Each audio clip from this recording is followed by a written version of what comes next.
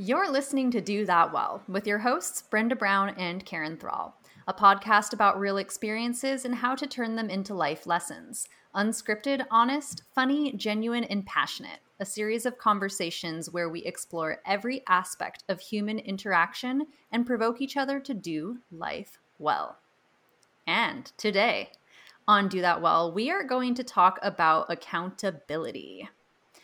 And this is a word that you are probably familiar with, and it does seem to be gaining a lot of traction recently, I've noticed. I've been hearing more so and seeing more memes and things like that that are about accountability.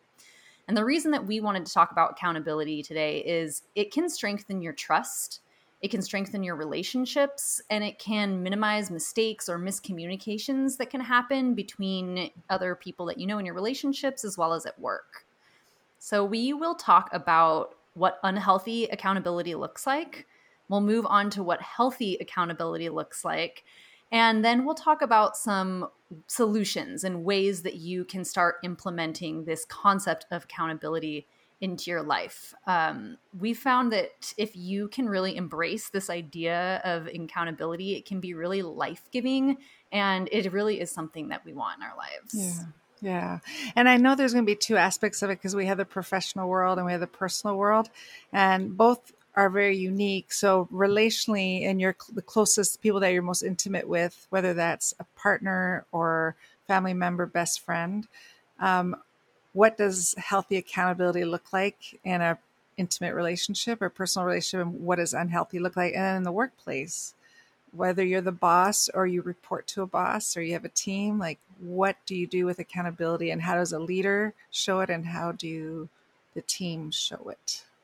Exactly. So this would be good. Mm-hmm. Yes. So to give you all a bit of context, accountability, I feel personally that it does have a little bit of like a stigma to it. It is almost seen a bit as a negative thing. Have you ever heard someone say, well, they need to be held accountable, or Right. You need to hold yourself accountable? Yeah. And I recently, in my own personal life, had a circumstance where I had some hard days and I was feeling really down on myself. And I found myself going to this place of thinking, well, I need to hold myself accountable. The reason your friends aren't checking up on you or asking you how you're doing is because you never reach out to them and tell them, hey, I need support right now. And that really got me thinking about this idea of accountability, like, because I kind of pushed back on myself, on my own process. And I thought, well, no, they're my friends. They should check up on me. I shouldn't have to ask. So that's why I brought this concept to the table, because it's something that I recently dealt with in my own life, of this idea of, well, who's accountable? Who owns accountability? Yeah. And also, I like that there's an action, like using you as a personal example, there was an action that you did once you said that to yourself, I got to hold myself accountable. Then there was an actionable item that you could do, that you could act it out and do something about it. So it gives you a lot of power. Right. You almost get your power back. Definitely. And I was one of the people that you contacted, and it's really raw, and it can also be a little putting yourself out there to keep yourself in self accountability. It can be a little bit scary, because you're going to kind of expose yourself a little bit, but in the end, it's the most beautiful thing.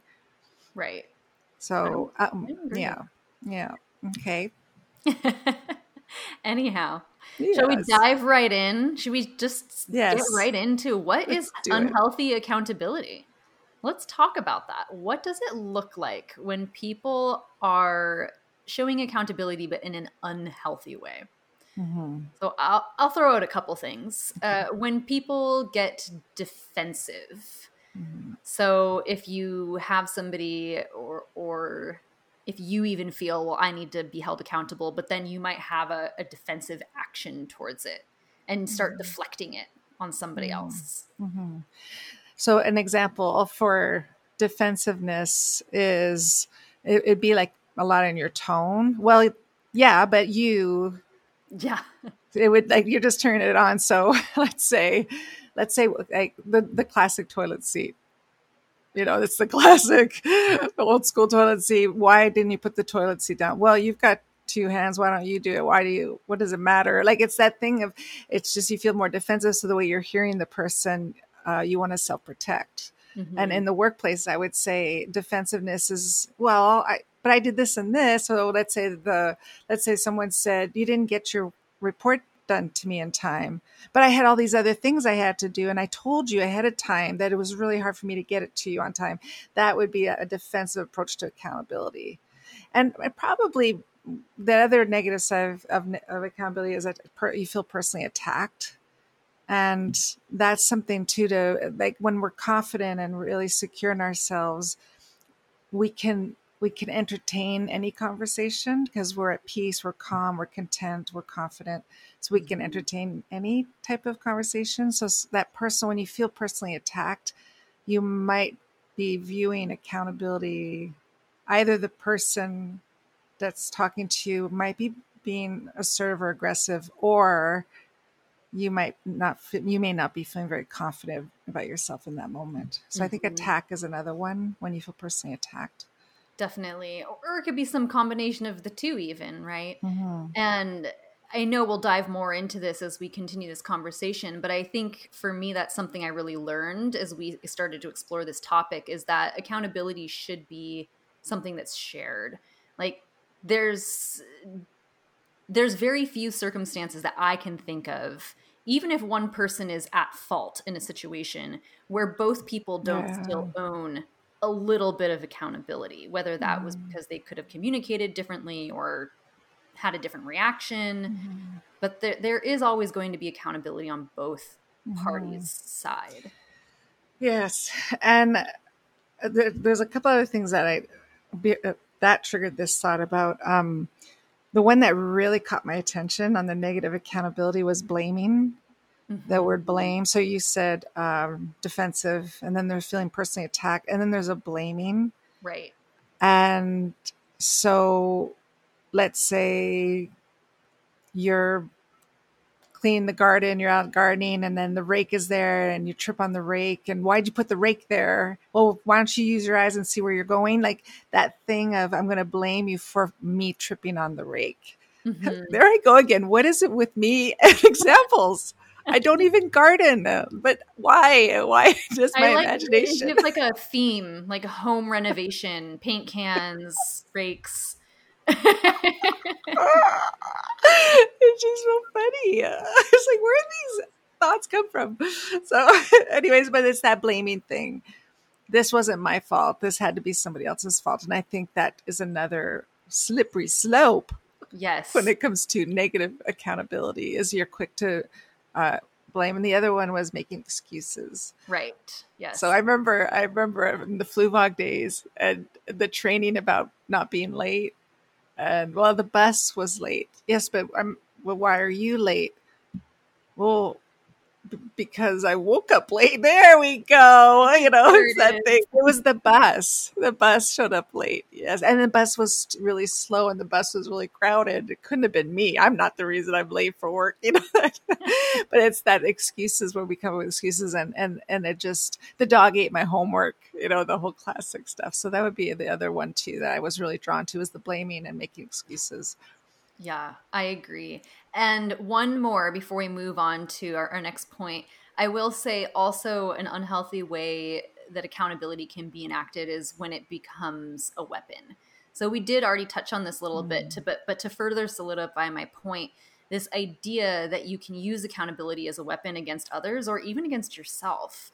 So when, as you were saying, when you start to place that blame, when it goes into that place of, well, Karen, why did you put the rake there? How you need to be accountable for the fact that you put the rake in a bad spot. And like, now I'm using this idea of accountability, and I'm actually just using it as a weapon against you to make you feel bad or to try and elicit some sort of negative or confrontational response from you, right? Yes, yes. And additionally, I think we can even do that to ourselves. I think sometimes we can use accountability as a weapon against ourselves. Like, well, I should have known better. I should have done that. I should have been accountable for my actions because I know that this is how they were going to react. And now you're taking all the blame for yourself. Yes. That's not accountability either. And not healthy accountability. So Brenda, people listening, Brenda was the one who sent me this email, and it was so good. And the question, this might be a good way where to bring this up. The question that you asked in the email is, if you are self-aware and you really are mindful of your behaviors, and do we sometimes take accountability upon ourselves, that we hold ourselves accountable because we hold ourselves to certain standards? And so we're going to be quick to own the problem and quick to take responsibility. Mm-hmm. And I thought that was of course you said it much more eloquently than that, but that was what I heard you say in the email, was that this thing of, what do you do also when you falsely take accountability? You're falsely taking accountability for your actions. And it's not, or what if you're doing it to set the tone, and then, yeah, you're right, okay, it's your fault, and then it doesn't turn into a conversation. So that's not necessarily the way to start a conversation either. Mm-hmm. Is starting with, I'm going to be accountable for this. The conversation is a very mutual conversation. Right. So yeah, blaming yourself, sometimes we tend to do that too, or we feel guilty. Mm-hmm. We put a lot of guilt on ourselves, thinking it's worse than it really is. And if I didn't say that, then maybe this would have never happened. So, right. Those woulda, coulda, shouldas. Yes. That we all know are not helpful in any aspect of life, really. Mm-hmm. And the other thought, again, this is from us doing rabbit trails on articles. I thought it was, where I'm interested as we go along, I'm interested to hear what you say. The one that really caught my attention is emotional accountability, being accountable for the way I am emotional, or the way I portray my emotions. And that one's really sparked my interest. So I'm looking forward to when we get into the healthy stuff. So there's a lot, right there, look at all the examples of unhealthy accountability. And again, it's only a 30-minute podcast, but right. Just the fact that we could come up with 6 or 7 just like that on the fly, it just shows you that how important this topic is. Right. And it shows you that it is something that we likely all are guilty of doing at some mm-hmm. point in our lives. Mm-hmm. So I think that's a great segue. Let's move on to what healthy accountability can look like. Okay. So this is when we start to get into that place that I was talking about, this idea of sharing accountability, that it shouldn't be Karen is the only person accountable in this situation, or Brenda's taking all the accountability. There has to be a shared accountability. And as I was saying earlier, there may be some circumstances where there's a really clear right and wrong, or a really clear, this person messed up.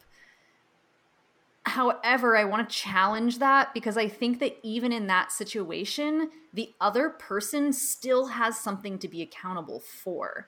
And again, whether that's the way that they choose to react to that situation, the way that they communicated to begin with or afterwards, maybe there's just a lesson for them to learn about what gets triggered inside of them when they're in that sort of, situation. But even if there's one person that's clearly in the wrong and one person that's clearly in the right, it's not so cut and dry. It isn't. I so agree with you. Yeah. I so agree with you. And I want to go revisit that. So before I do, there's 3 things that I noticed in reading that strengthen mutual accountability. And you'll know you're in mutual accountability if you see these 3 traits. One is there's a deep level of trust between the 2 people. The second one is it's going to strengthen when you have these moments, that these challenging or tricky conversation, when you're done with it, you're actually going to become stronger because of it. I thought that was really cool. And the third one is it minimizes mistakes. When both people come to the table and they start having this mutual accountability, the next time, note to self, okay, next time I'll be careful here. I'll be mindful here. The next time I'll be mindful here, and we'll avoid this mistake again. So it minimizes the mistakes. So I thought that was really cool. Trust, a strengthening in the relationship, and it minimizes mistakes, future mistakes, and it resolves mistakes quicker. So anything, it really simplifies mistakes when both people come to the table. So those are the 3 ones that really caught my attention. Agreed. Yeah. And what I like about the mistakes thing, for me, I take that further in my mind, where it also minimizes on miscommunication. right? Which is very Yes. similar to a mistake. But I think you're also going to find an ease in conversation with that person moving forward, because you're going to understand each other's communication styles a little bit better. You're going to have learned something about each other when it comes to that particular sensitive topic. So I think it Mhm. also can reduce miscommunication with that individual as you move Mhm. forward. So I'm really interested in going back to the emotional part, because there's something I noticed there that I want to bring up again. And I really like this thing when you said, I got to challenge this. I need to challenge this because this may look like it's your fault, but there's two people here. And I think I have so many thoughts on that as well. There are a lot of times in relationships or at work where it looks like, oh, the relationship, oh, someone will be blamed for how a relationship goes. Mhm. But if that's the symptom to the problem that was taking place earlier than that. And imagine what would have happened if there was conversations happening maybe even years before the symptom of the relationship fell apart. And that's what I liked about you said, like, it's not so easy to just say one person's right and one person's wrong. There's our mutual accountability is, what part do I play in this that Mhm. led us to this point? What part am I playing? So, and that ties in with the emotions. So for me, I know it's my emotions that get the best of me in conversations. And that's where I have to hold myself accountable, no matter how right I might be, innocently right, naively right, purely right, whatever. I still have to hold my emotions in check. And so that's my thing is, it doesn't every time, it is an exercise of the will for me to monitor my emotions, because I don't know how I'm coming across sometimes. And so I know for me, that's probably the muscle that I constantly am learning to grow, is how do I hold my emotions, myself accountable in my emotions. So that's where. So I'd love to hear your thoughts on the whole emotional side of holding ourselves accountable. I First of all, I tend to also be the way that you're describing. I also am a person that I think my emotions are the thing that I need to monitor for sure. I really like what you said a moment ago about the history behind the Yeah. conversation too. I think that that piece is so important, like the context, right? You need to Mm, you need to account for the context of the situation and the mm, nuance. And I mean, we've talked about that so many times on this podcast. Like, it's not black and white. There's nuance, yes. there's a gray scale, there's paradox, there's all of these things that go into Mm, the situation that's being culminating. Um, but on the emotional piece, definitely, I feel that this is a place that I hesitate to say this because I don't like making definitive statements like this, but I would say that almost all humans probably do need to focus on this part. mm, Like, if there is mm, no other part that you feel that you should be taking accountability for in a circumstance, I can guarantee you can at least be accountable for your mm, emotions. so Like, good. So good. everyone has them, Yeah. and we all, I mean, some people are really evolved, don't get me wrong. Some people are super evolved, they're super aware of themselves, they really know how to communicate well.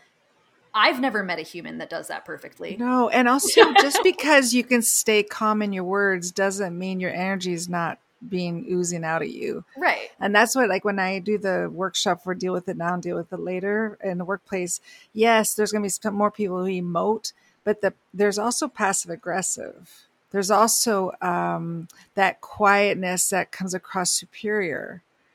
And that superiority is, why would you need to come across superior in this emotionally superior? Like, you have to keep that in check. Is that a protection so that you win? Right. Well, if I stay calm, I'll win. Well, that's not a mutual accountability. Right. That's what part of my playing that might be creating this emotional reaction. Right. So it's so true. Like, it may come across, I've noticed people will come across like they're calm, cool, and collected. And you think, but you're not. You're just able to hold your words, and that Mm-hmm. doesn't mean. So maybe their accountability is, I've come on, say something real. Come on, think of it, think, say something Right. real and honest and raw and vulnerable so I can be part of this conversation. But a lot of Exactly. times, just because you're cold or quiet doesn't mean that you're holding your emotions accountable. Right. And exactly, because that is still an emotional reaction to have.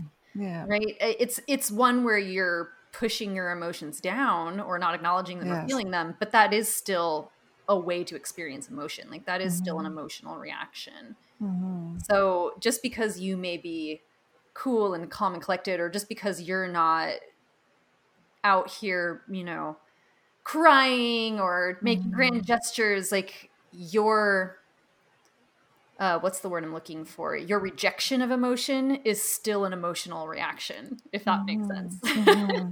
I Yes. think of the concept of like voting, Totally. how like if you choose not to vote, that's still a political decision sort of thing. Wow. Yeah. Yes. Yes. Yes. So And it's like if you're choosing not to have emotions, that's still emotional. yes. Yes. There's still a reason behind not doing it. Right. It really, I liked what you said, that I think it's going to be a universal truth that when we struggle with taking accountability, it's because our emotions have got the best of us. When we get defensive, blame, make excuses, react, self-protect, we're not able to go into accountability because now our emotions are involved. We're disappointed, we're angry, we're hurt, we're sad, we're so. Um, on the thing of trust, I thought I thought it was really cool that to trust you, that I can have this conversation with you, and I trust that it's going to be a great conversation, and I trust that we're going to have really good result from it, and I trust we're going to grow from it, and I trust we're going to become stronger, and I trust we're going to fix our mistakes. Who doesn't want that? Right. Like in the workplace or in your personal life.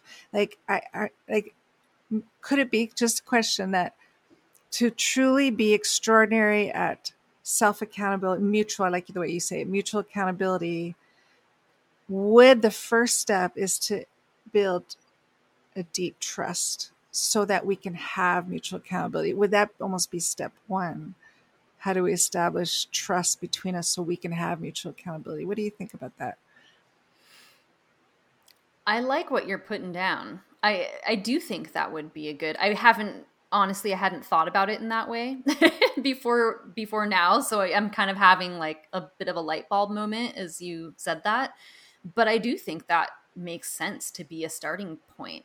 To add to that, I think it was you that told me this at some point in life, and if I'm getting it wrong, then I apologize. But I feel like at some point you said something along the lines of how, oh no, it was the other way around. Respect is always given, but trust Yeah. is earned. Yeah.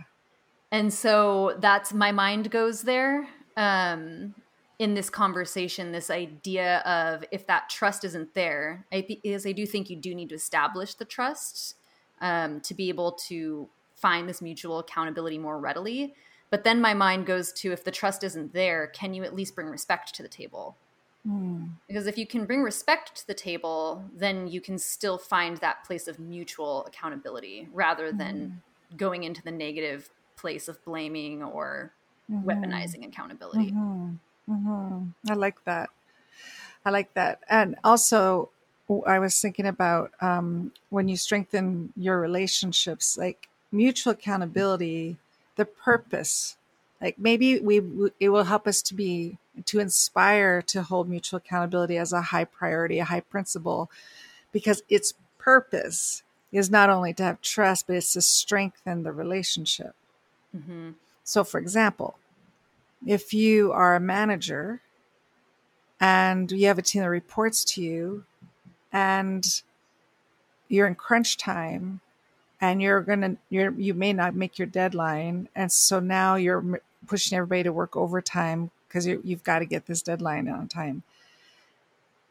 The manager would be accountable for allowing this 11th hour high stress environment.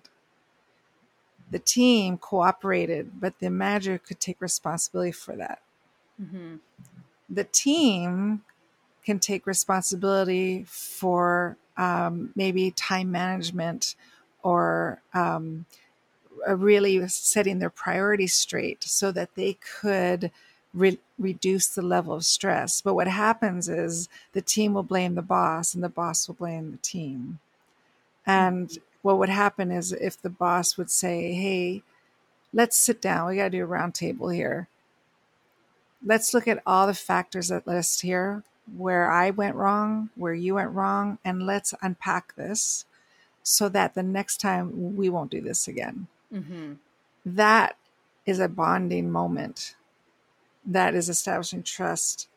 You're bonding over something because now you're forward thinking with it. Mm-hmm. But if the boss never sits the people down at the round table and go, look, we're going to have to debrief because I'm not happy.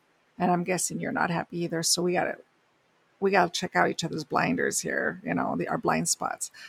So that's where, that thing of really pulling a relationship closer, even personally in dating, marriage, friendship, whatever.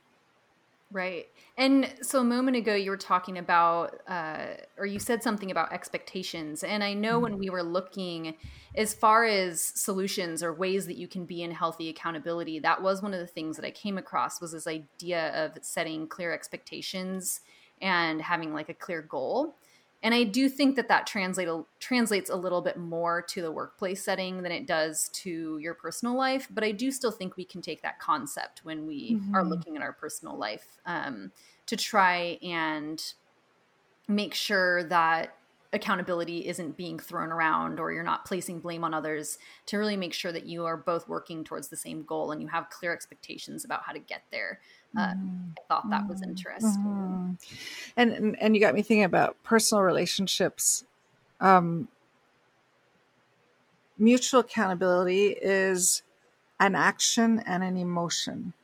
So one person did an action which causes an emotion, or one person did an action that causes an emotion. So you're both bringing the two elements to the round table.